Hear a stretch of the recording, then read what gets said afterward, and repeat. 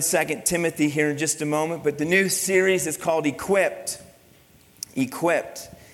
And what we're going to be studying for probably 8 to 10 weeks, probably about 10 weeks, we're going to be going into being equipped for spiritual warfare. All right? And so we're going to go for a number of weeks studying the subject of spiritual warfare. Got to get that word out. How many of you know that we're at war with an enemy? How many of you agree with that? That there is evil in this world. How could you not see it? And so we're going to be looking at spiritual warfare, and this is the first couple weeks are going to be kind of more of an introduction. But then I would encourage you to try to do your best to continue to come and to continue to hear throughout the series, because the key is we want to be equipped. And so we're going to be talking about, as I said, being equipped for spiritual warfare. And our theme passage is found in 2 Timothy.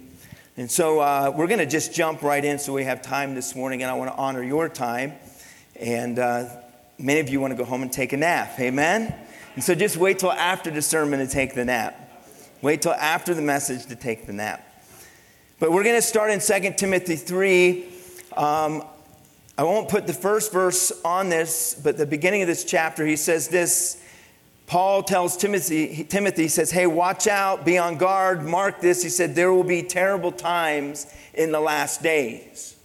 So Paul's warning Timothy, he says, in the last days there will be terrible times. And the entire chapter gives a description of what the end of days are going to look like. And honestly, it looks a lot like the day and age that we live. In the book of Revelation 12, verse 12, again, I'm not going to put that passage on the screen, but in Revelation 12:12, the Bible says this, that in the last days, it says that Satan will unleash his fury upon the earth, that he will begin to work overtime, if you will. And it says this, because Satan knows his days are short. He knows that the time is coming near.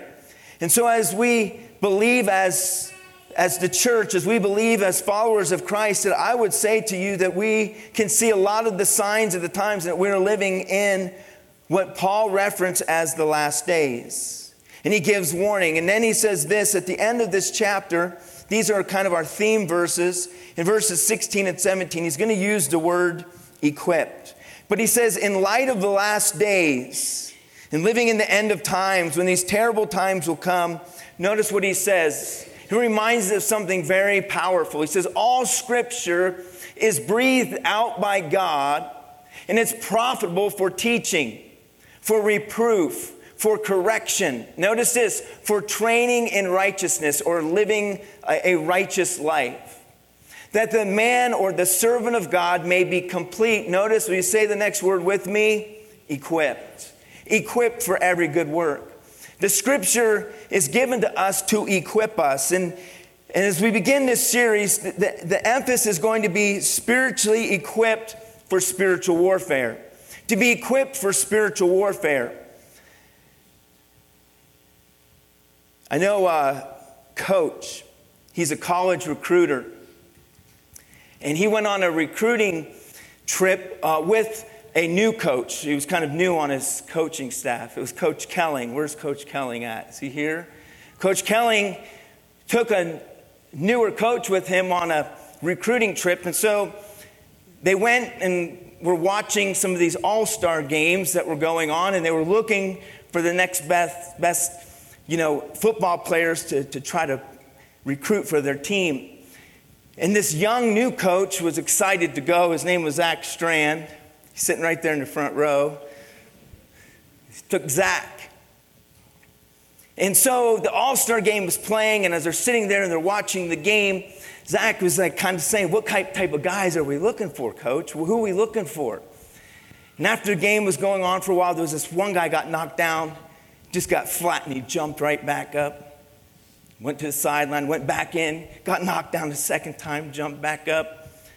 Went back into the game, got knocked down a third time and kind of wobbled and went back and just stood on the sideline and just took his helmet off and just sat on the bench. And Zach's like, Coach Kelling, that's not the kind of guy we're looking for, is it? And Coach Kelling says, absolutely not. That's not the kind of guy we're looking for. Game kept playing and was progressing, and there was another guy. He got knocked down, jumped back up. Didn't even leave the field, got knocked down, jumped back up. Got knocked down again, jumped back up. Wouldn't leave the field. Got knocked down again and jumped back up. And Zach said, Coach Kelling, that's the kind of guy we're recruiting, isn't it? That's the kind of guy we're looking for. Coach Kelling says, no, we're looking for the guy that's been knocking those two guys down the whole time.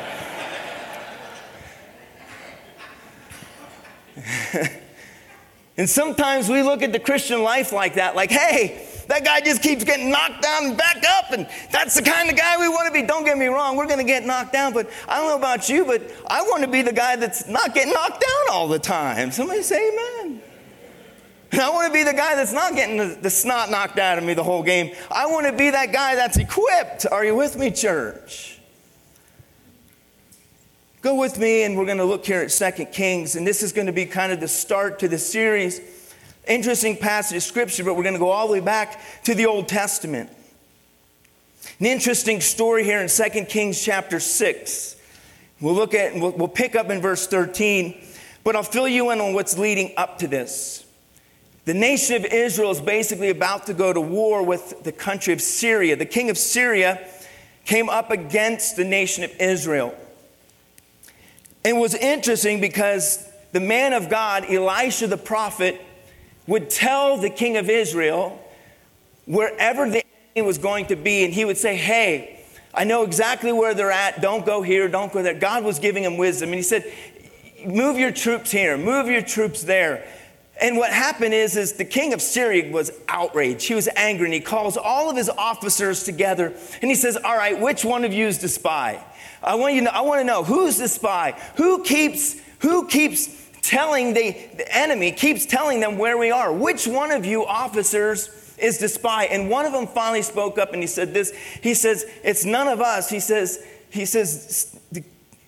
Israel has a prophet. His name is Elisha, and he knows even the things that you say in your bedroom. He knows everything. Like, God reveals everything to him. And so this king has a brilliant idea. He says, oh, really? Well, then find out where he is, and I'm going to send troops to capture him. Now, isn't that interesting? A guy who can know what you're thinking and saying in your bedroom, and a guy who's already knew where you're going to be and where you're going to be at, but you're going to go capture him. And so we'll pick up in this chapter, verse 13. Notice what it says. So the king of Syria, he says, go and see where he is, that I may send and seize him. It was told him, behold, he is in Dothan.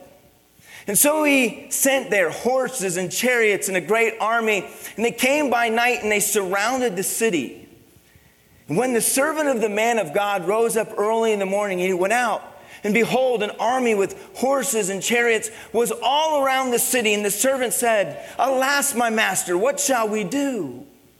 He said, do not be afraid, for those who are with us are more than those that are with them. Then Elisha prayed, and he said, O Lord, please open the eyes that he may see. So the Lord opened the eyes of the young man, and he saw. And behold, the mountain was full of horses and chariots of fire all around Elisha. And when the Syrians came down against him, Elisha prayed. And so the Lord said, please strike this people with blindness. And so he struck them with blindness in accordance with the prayer of Elisha. And Elisha said to them, this is not the way, and this is not the city. Follow me, and I will bring you to the man in whom you seek. And he led them to Samaria. Now, Samaria was the capital of Israel at the time. He literally leads them to their enemy, right into the capital city of Samaria. And as soon as they entered Samaria, Elisha said, O Lord, open the eyes of these men that they may see. So the Lord opened their eyes, and they saw, and behold, they were in the midst of Samaria. As soon as the king of Israel saw them, he said to Elisha, my father, shall I strike them down? Shall I strike them down? And he answered, you shall not strike them down. Would you strike down those whom you have taken captive with your sword and with your bow? Set bread and water before them, that they may eat and drink and go to their master. And he sends them on the way. And the Bible goes on to say that Syria no longer went to war with Israel. Now, the main part of this passage I want you to see is this, is as we look at this story, we see that Elisha, he could see things that the servant could not see. And as this army completely surrounded them, he says and prays, and he says, Lord, open his eyes that he may see. And when his eyes were opened, what he realized is that there were horses and chariots outnumbering that of the enemy. It was the angelic army that was there to protect them. And if there's anything I pray about just the beginning of this series today, my prayer is this, is that our eyes would be open, or that you and I, as followers of Jesus Christ, that we would be awakened to the fact that there is truly spiritual warfare taking place.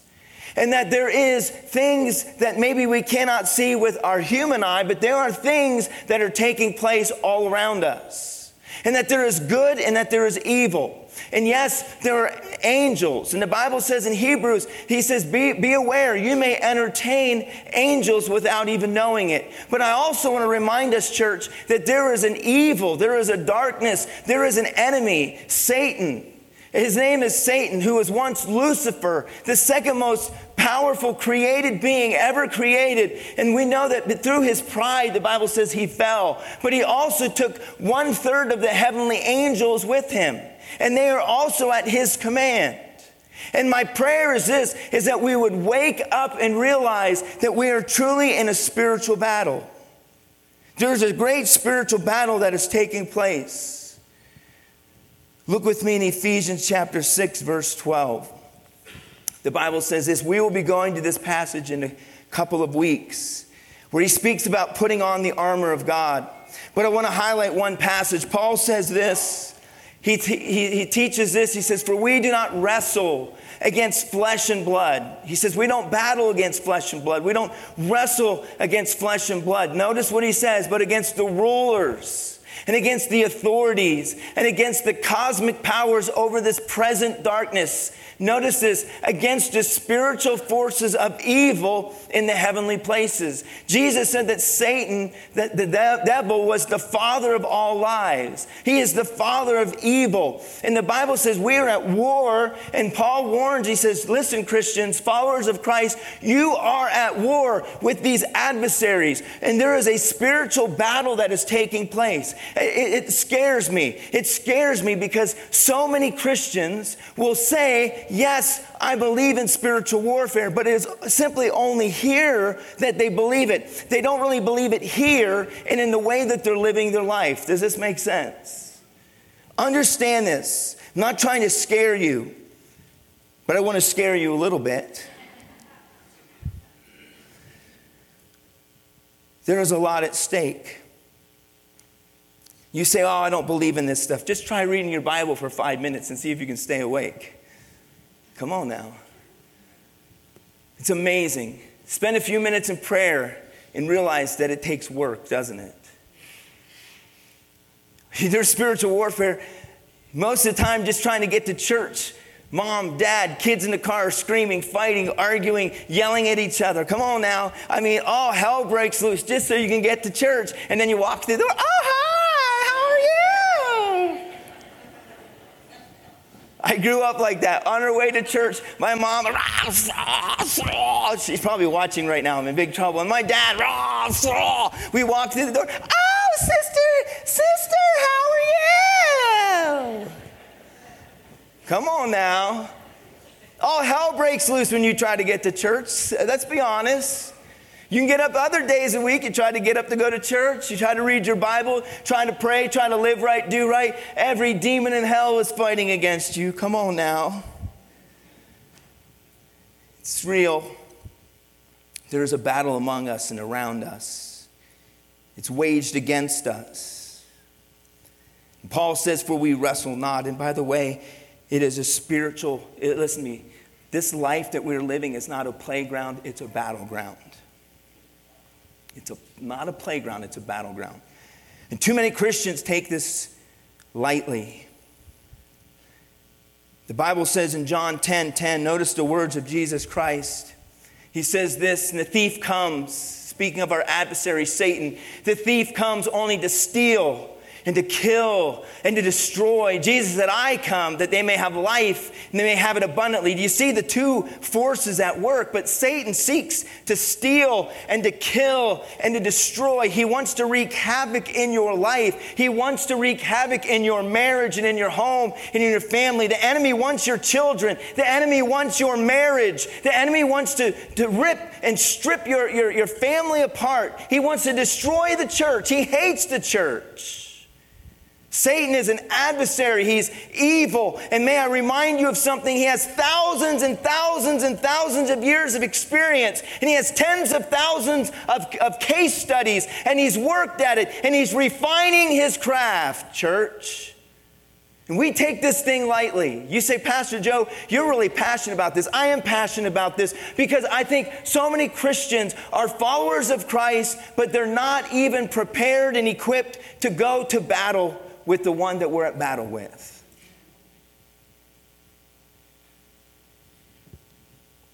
And he's knocking us all around and knocking us down. The Bible says we need to learn to stand strong and stand firm in the power of his might. He wants to steal. He wants to rob you of your joy. He wants to kill. He wants to destroy. The Bible says that he is the father of all lies. Jesus said in the scriptures, and Paul said in the book of Corinthians, that God is not the author of confusion. But can I tell you, I know who is the author of confusion and chaos. It's the adversary.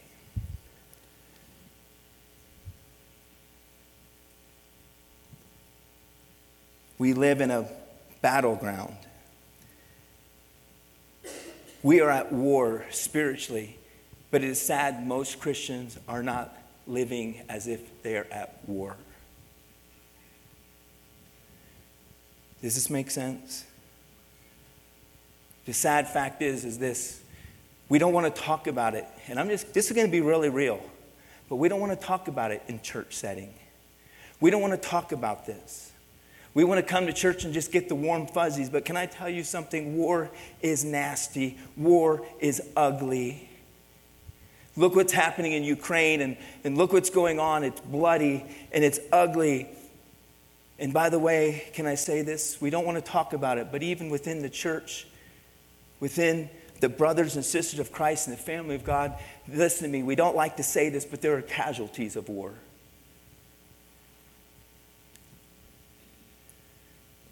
Yes, we're on the winning side. I'll finish with that, amen? And yes, we have the power of Christ. And yes, we have all of these things. Yet many Christians are falling prey to the enemy. And there are many casualties of war.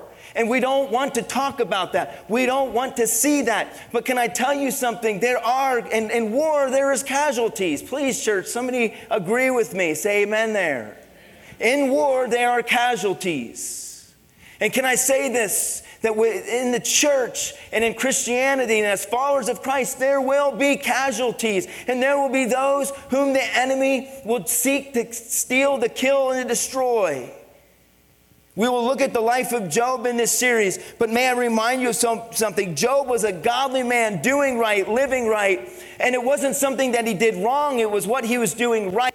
And because he was living right and living godly, the Bible says that Satan sought out to wreck Job's life.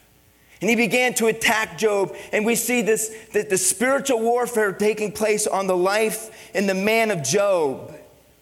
It wasn't because of what he was doing wrong. It was because of what he was doing right.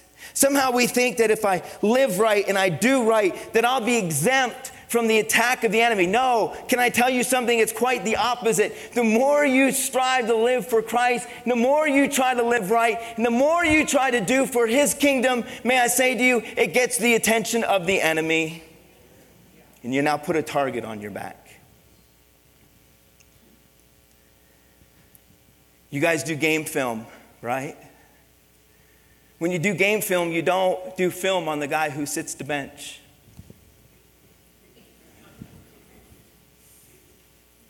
You don't. You know what you do? You go, that That quarterback, we got to watch him when you're on defense. That receiver over there, that's the one we need. Now you just put a target on your back. Come on now. They know your number. And everybody on the team, when they do game film, watch for 21, watch for 21, 21. You know, that's the way it is.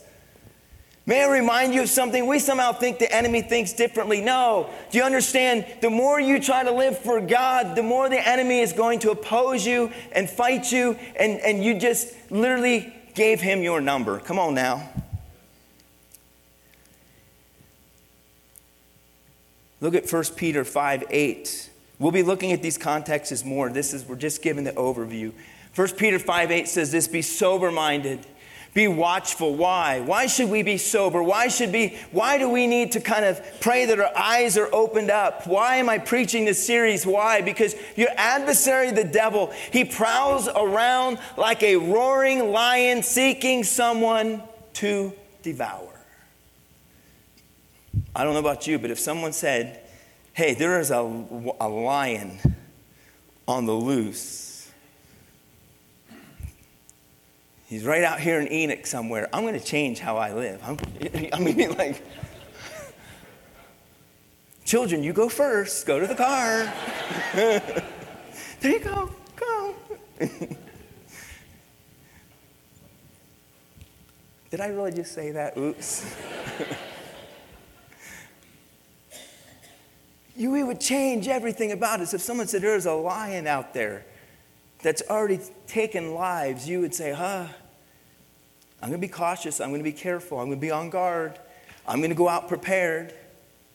You know, like when people go out where bears are and grizzly bears and lions, they take mace, they make noise. They're going out there prepared. Take a gun. And he says that the enemy is as a roaring lion seeking whom he may devour. Again, this needs to be a wake-up call. The enemy wants to wreak havoc in our lives.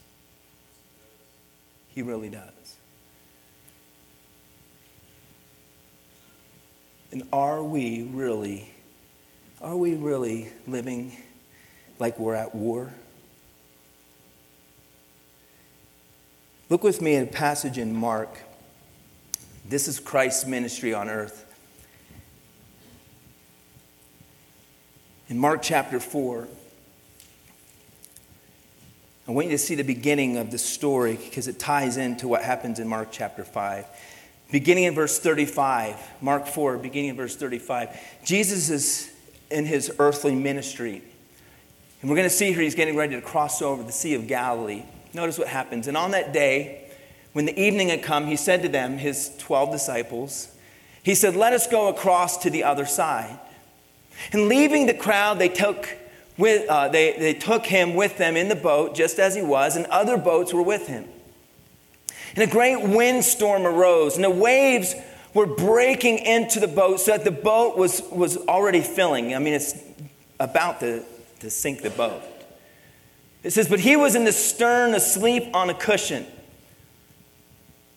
It's like my wife. She can sleep through anything. And they woke him. And they said to him, teacher, do you not care that we're perishing? That's a whole other sermon. But Jesus, don't you even care about us? Yeah, Jesus cares, okay? And he awoke. Notice the wording here. We'll mention this in a moment. And he rebuked the wind. And he said to the sea, peace, be still. And the wind ceased. And it was a great calm. He said to them, why are you so afraid? Have you still no faith? And they were filled with great fear, and they said to one another, who then is this that even the winds and the sea obey him? By the way, he's creator, amen? He created the wind and sea. Now go with me to chapter 5. Mark chapter 5, because I want you to see the rest of the story. As soon as they get to the other side, notice what happens. And they came to the other side of the Sea of Galilee, to the country of the Gerasenes. And when Jesus had stepped out of the boat, notice what happens. Immediately there met him out of the tombs a man with an unclean spirit. And he lived among the tombs. And no one could bind him. No one could bind him anymore, not even with a chain.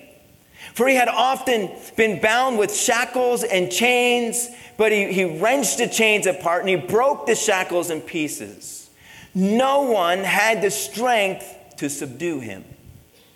Night and day among the tombs and on the mountains, he was always crying out, and he was cutting himself with stones.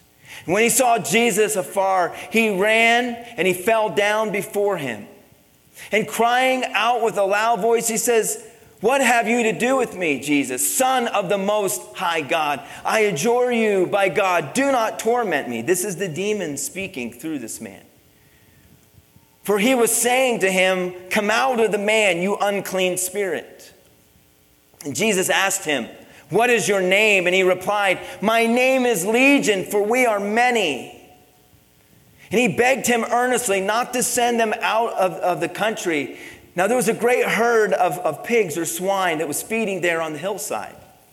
And they begged him, saying, "Send us to the pigs, let us enter them." And so he gave them permission. By the way, the enemy only can do what God gives them permission to do.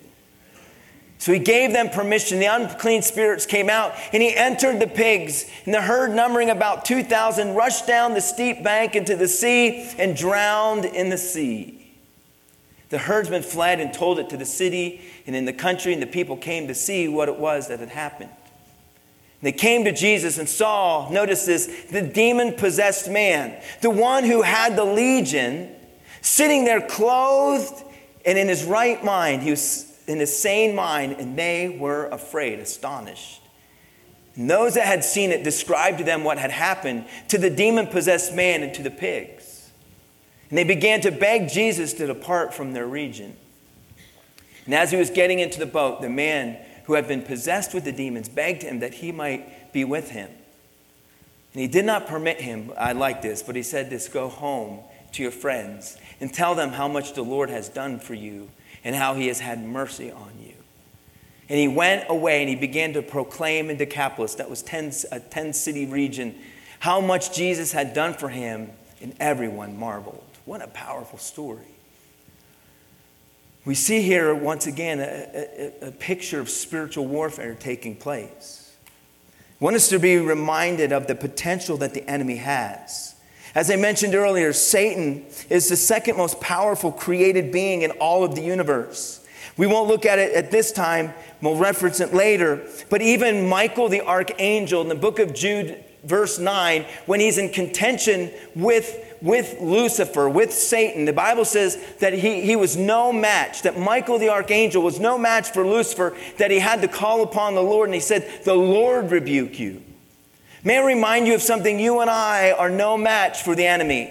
This man was no match for these demonic spirits and no match for the enemy. In fact, there was nothing humanly speaking that anyone could do to help this man. They tried everything humanly speaking to try to help this man, and there was nothing they could do. Only the Lord Jesus Christ had that power and authority.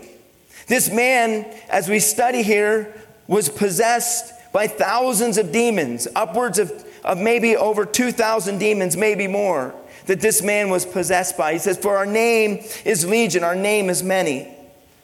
Satan is referred to in Scripture as the prince and the power of the air.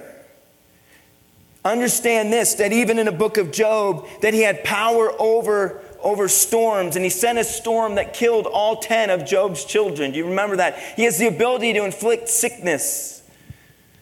The enemy has the ability to control the weather, and whether we realize that or not, but I think this is important, because many times people say, well, why did God do that? Can I remind you of something? God did not send the storm that killed Job's family. It was the enemy, the one who seeks to kill, to steal, and to destroy. Maybe God allowed it, but it was not God who sent it. Please, church, understand this is important. Because oftentimes we blame God for the acts and works of Satan. He's the prince and power of the air. He attempts to destroy all that is good. I want to just throw this out here, but understand this. There is a spiritual attack on fathers. You say, why is there a spiritual attack? There is a spiritual attack on fathers because fathers are to be an example of what God the Father is to be. We wonder why we are struggling and why we deal with the fatherlessness in our nation and even around the world. It is because the enemy hates fathers. Yes, he hates mothers too, but he hates fathers. And he wants to destroy anything that is symbolic or a picture of who God is. He hates the marriage. He will try to do anything and everything in his power to destroy a marriage. Why? Because we see that the book of Ephesians, and Paul speaks of the church, and he says that the church is the analogy of marriage. And he uses marriage, and he says they two become one. And marriage is a picture of Christ and his love for the church. And he wants to destroy the church. And anything that symbolizes something that's holy and anything that God loves, Satan hates. Does this make sense? And so because your marriage is a picture of Christ's love for the church, the enemy wants to destroy your marriage. He wants to wreak havoc. Understand this as well. He wants to destroy relationships that you have between a father and a child or a mother and a child. And he wants to wreak havoc in relationships. He hates it. One thing that I have learned, and I've tried to stress to people when going through difficulties and in relationships and when there's stress and tension and friction, and sometimes where there's even a growing of animosity towards one another. One thing, can I just say this to all of you? Can I remind you of something, that there is an adversary, there is an enemy, and oftentimes you are angry at your wife, or you're angry at your husband, or you're angry at your child, or you're angry at your father. But can I remind you something, that who the true enemy is Satan. He's the one in the middle. The one in the middle trying to wreak havoc and to cause this division and separation. Get upset at Satan. And as we even began to look at the very first passage this morning, when we looked there in Kings, what did Elisha do? He was in a battle, but how did he resolve the battle? He resolved it through the spiritual realm. How did they have victory over the enemy? He prayed. And through that prayer, God gave victory. Oftentimes we are trying, obviously there needs to be change and we need to fix things in our life and other people need to fix things in their lives. But can I tell you something? Prayer is a powerful weapon that we will be studying, that we must be using to be equipped against the enemy. Satan has thousands of demons at his disposal.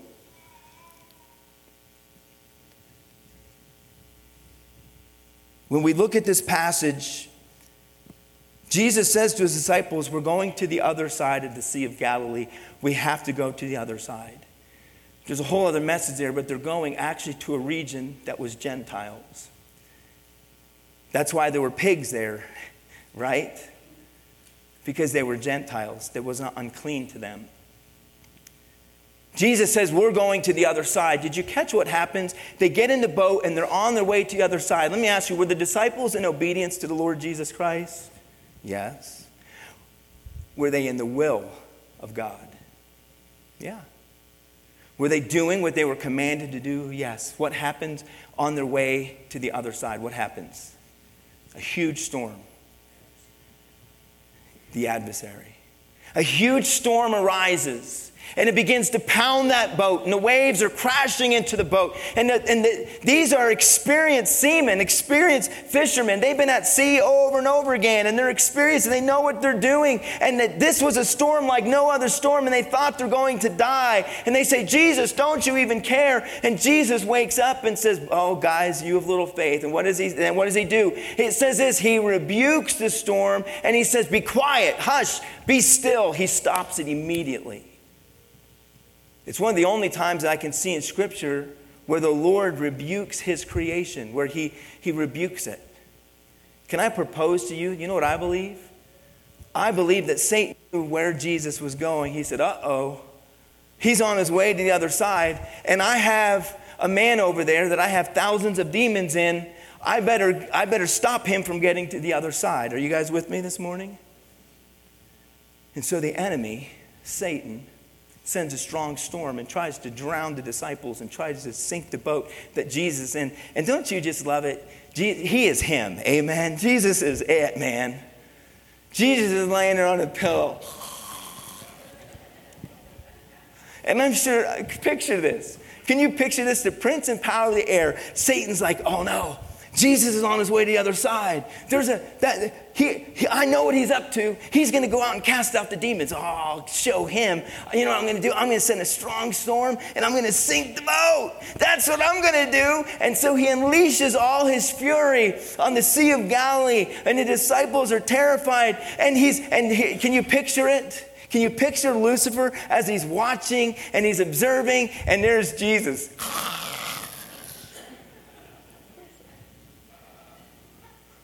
Lucifer's just like,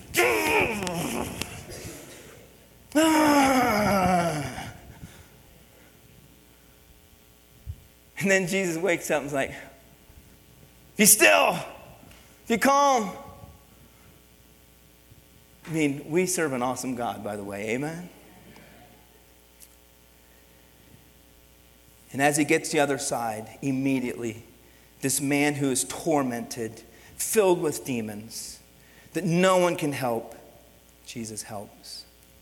Jesus casts out the demons, and once again, the demons trying to think ahead and out-scheme the Lord. Well, send us to the pigs, don't send us off somewhere. Send us to the pigs. That's a great idea. And I was like, sure, yep, I'll give you permission. Go into the pigs. And then he has them run off the hill, right down into the Sea of Galilee, and they all drowned, All I know is that was a waste of a lot of good bacon. Amen.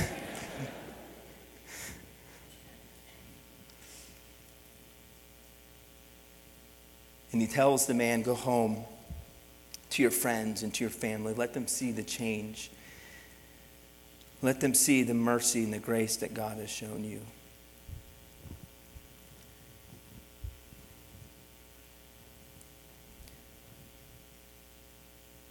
Spiritual warfare is real, church. Followers of Christ, spiritual warfare is real. Even Jesus himself was not exempt from the schemes and the wiles in the war of the enemy. Amen? Spiritual warfare is real. The enemy is at work. My prayer is that our eyes are opened to this reality that we are in a spiritual battle. My prayer is like that of Elisha that says, Lord, open our eyes that we may begin to see things more clearly, the way that God would have us see them, and to see that there is a true, real spiritual battle taking place. That there will be casualties of war, and there are casualties of war. And that we are living in a battleground, not a playground. For Paul told Timothy, he said, be a good soldier of Christ. We see it all through Scripture that spiritual warfare is real.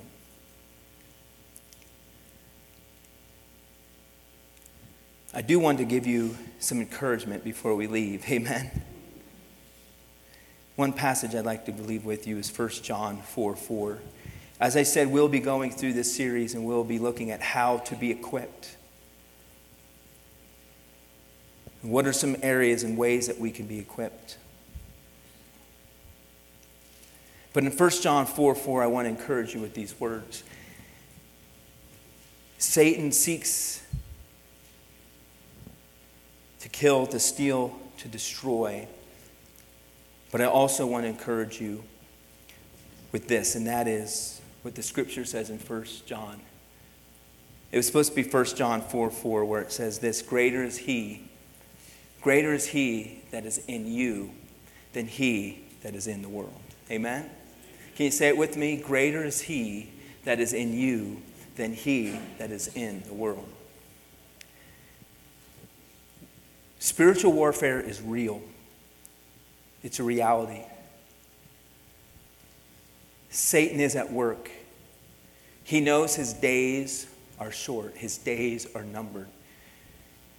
Paul says in the last days that he will be at work. John says in John 12:12, he says, in the last of days he will unleash his fury.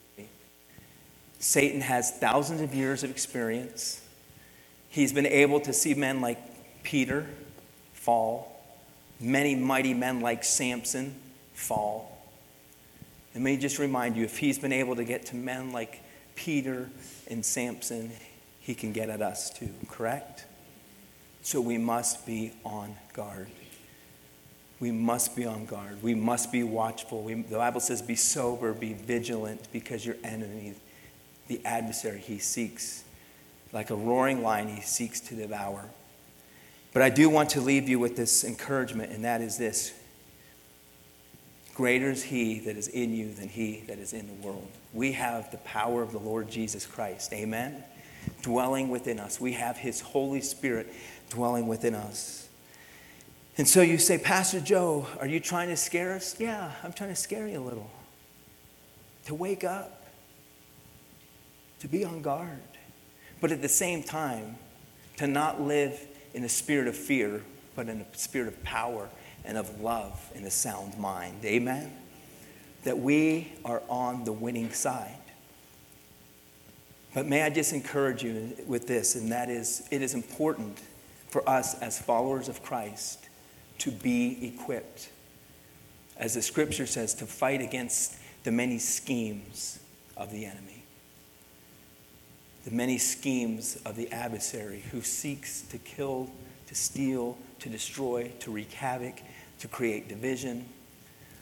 And so our prayer, my prayer, is in the weeks to come that we will be equipped. That we will be equipped through the word of God, amen, to be able to withstand, to stand firm against the many schemes of the adversary. May that be your prayer too. And all God's people said, amen. Let's stand and have a word of prayer this morning. Lord, I pray that you would bless your word. We thank you for it. We thank you that you have given us what we need to be equipped, Lord, against this powerful, powerful force that we are at war with. Oh God, I pray that this morning my prayers that our eyes would be opened. Lord, we say that we are in a spiritual warfare, we're in a spiritual battle, but most of us are not truly living like it.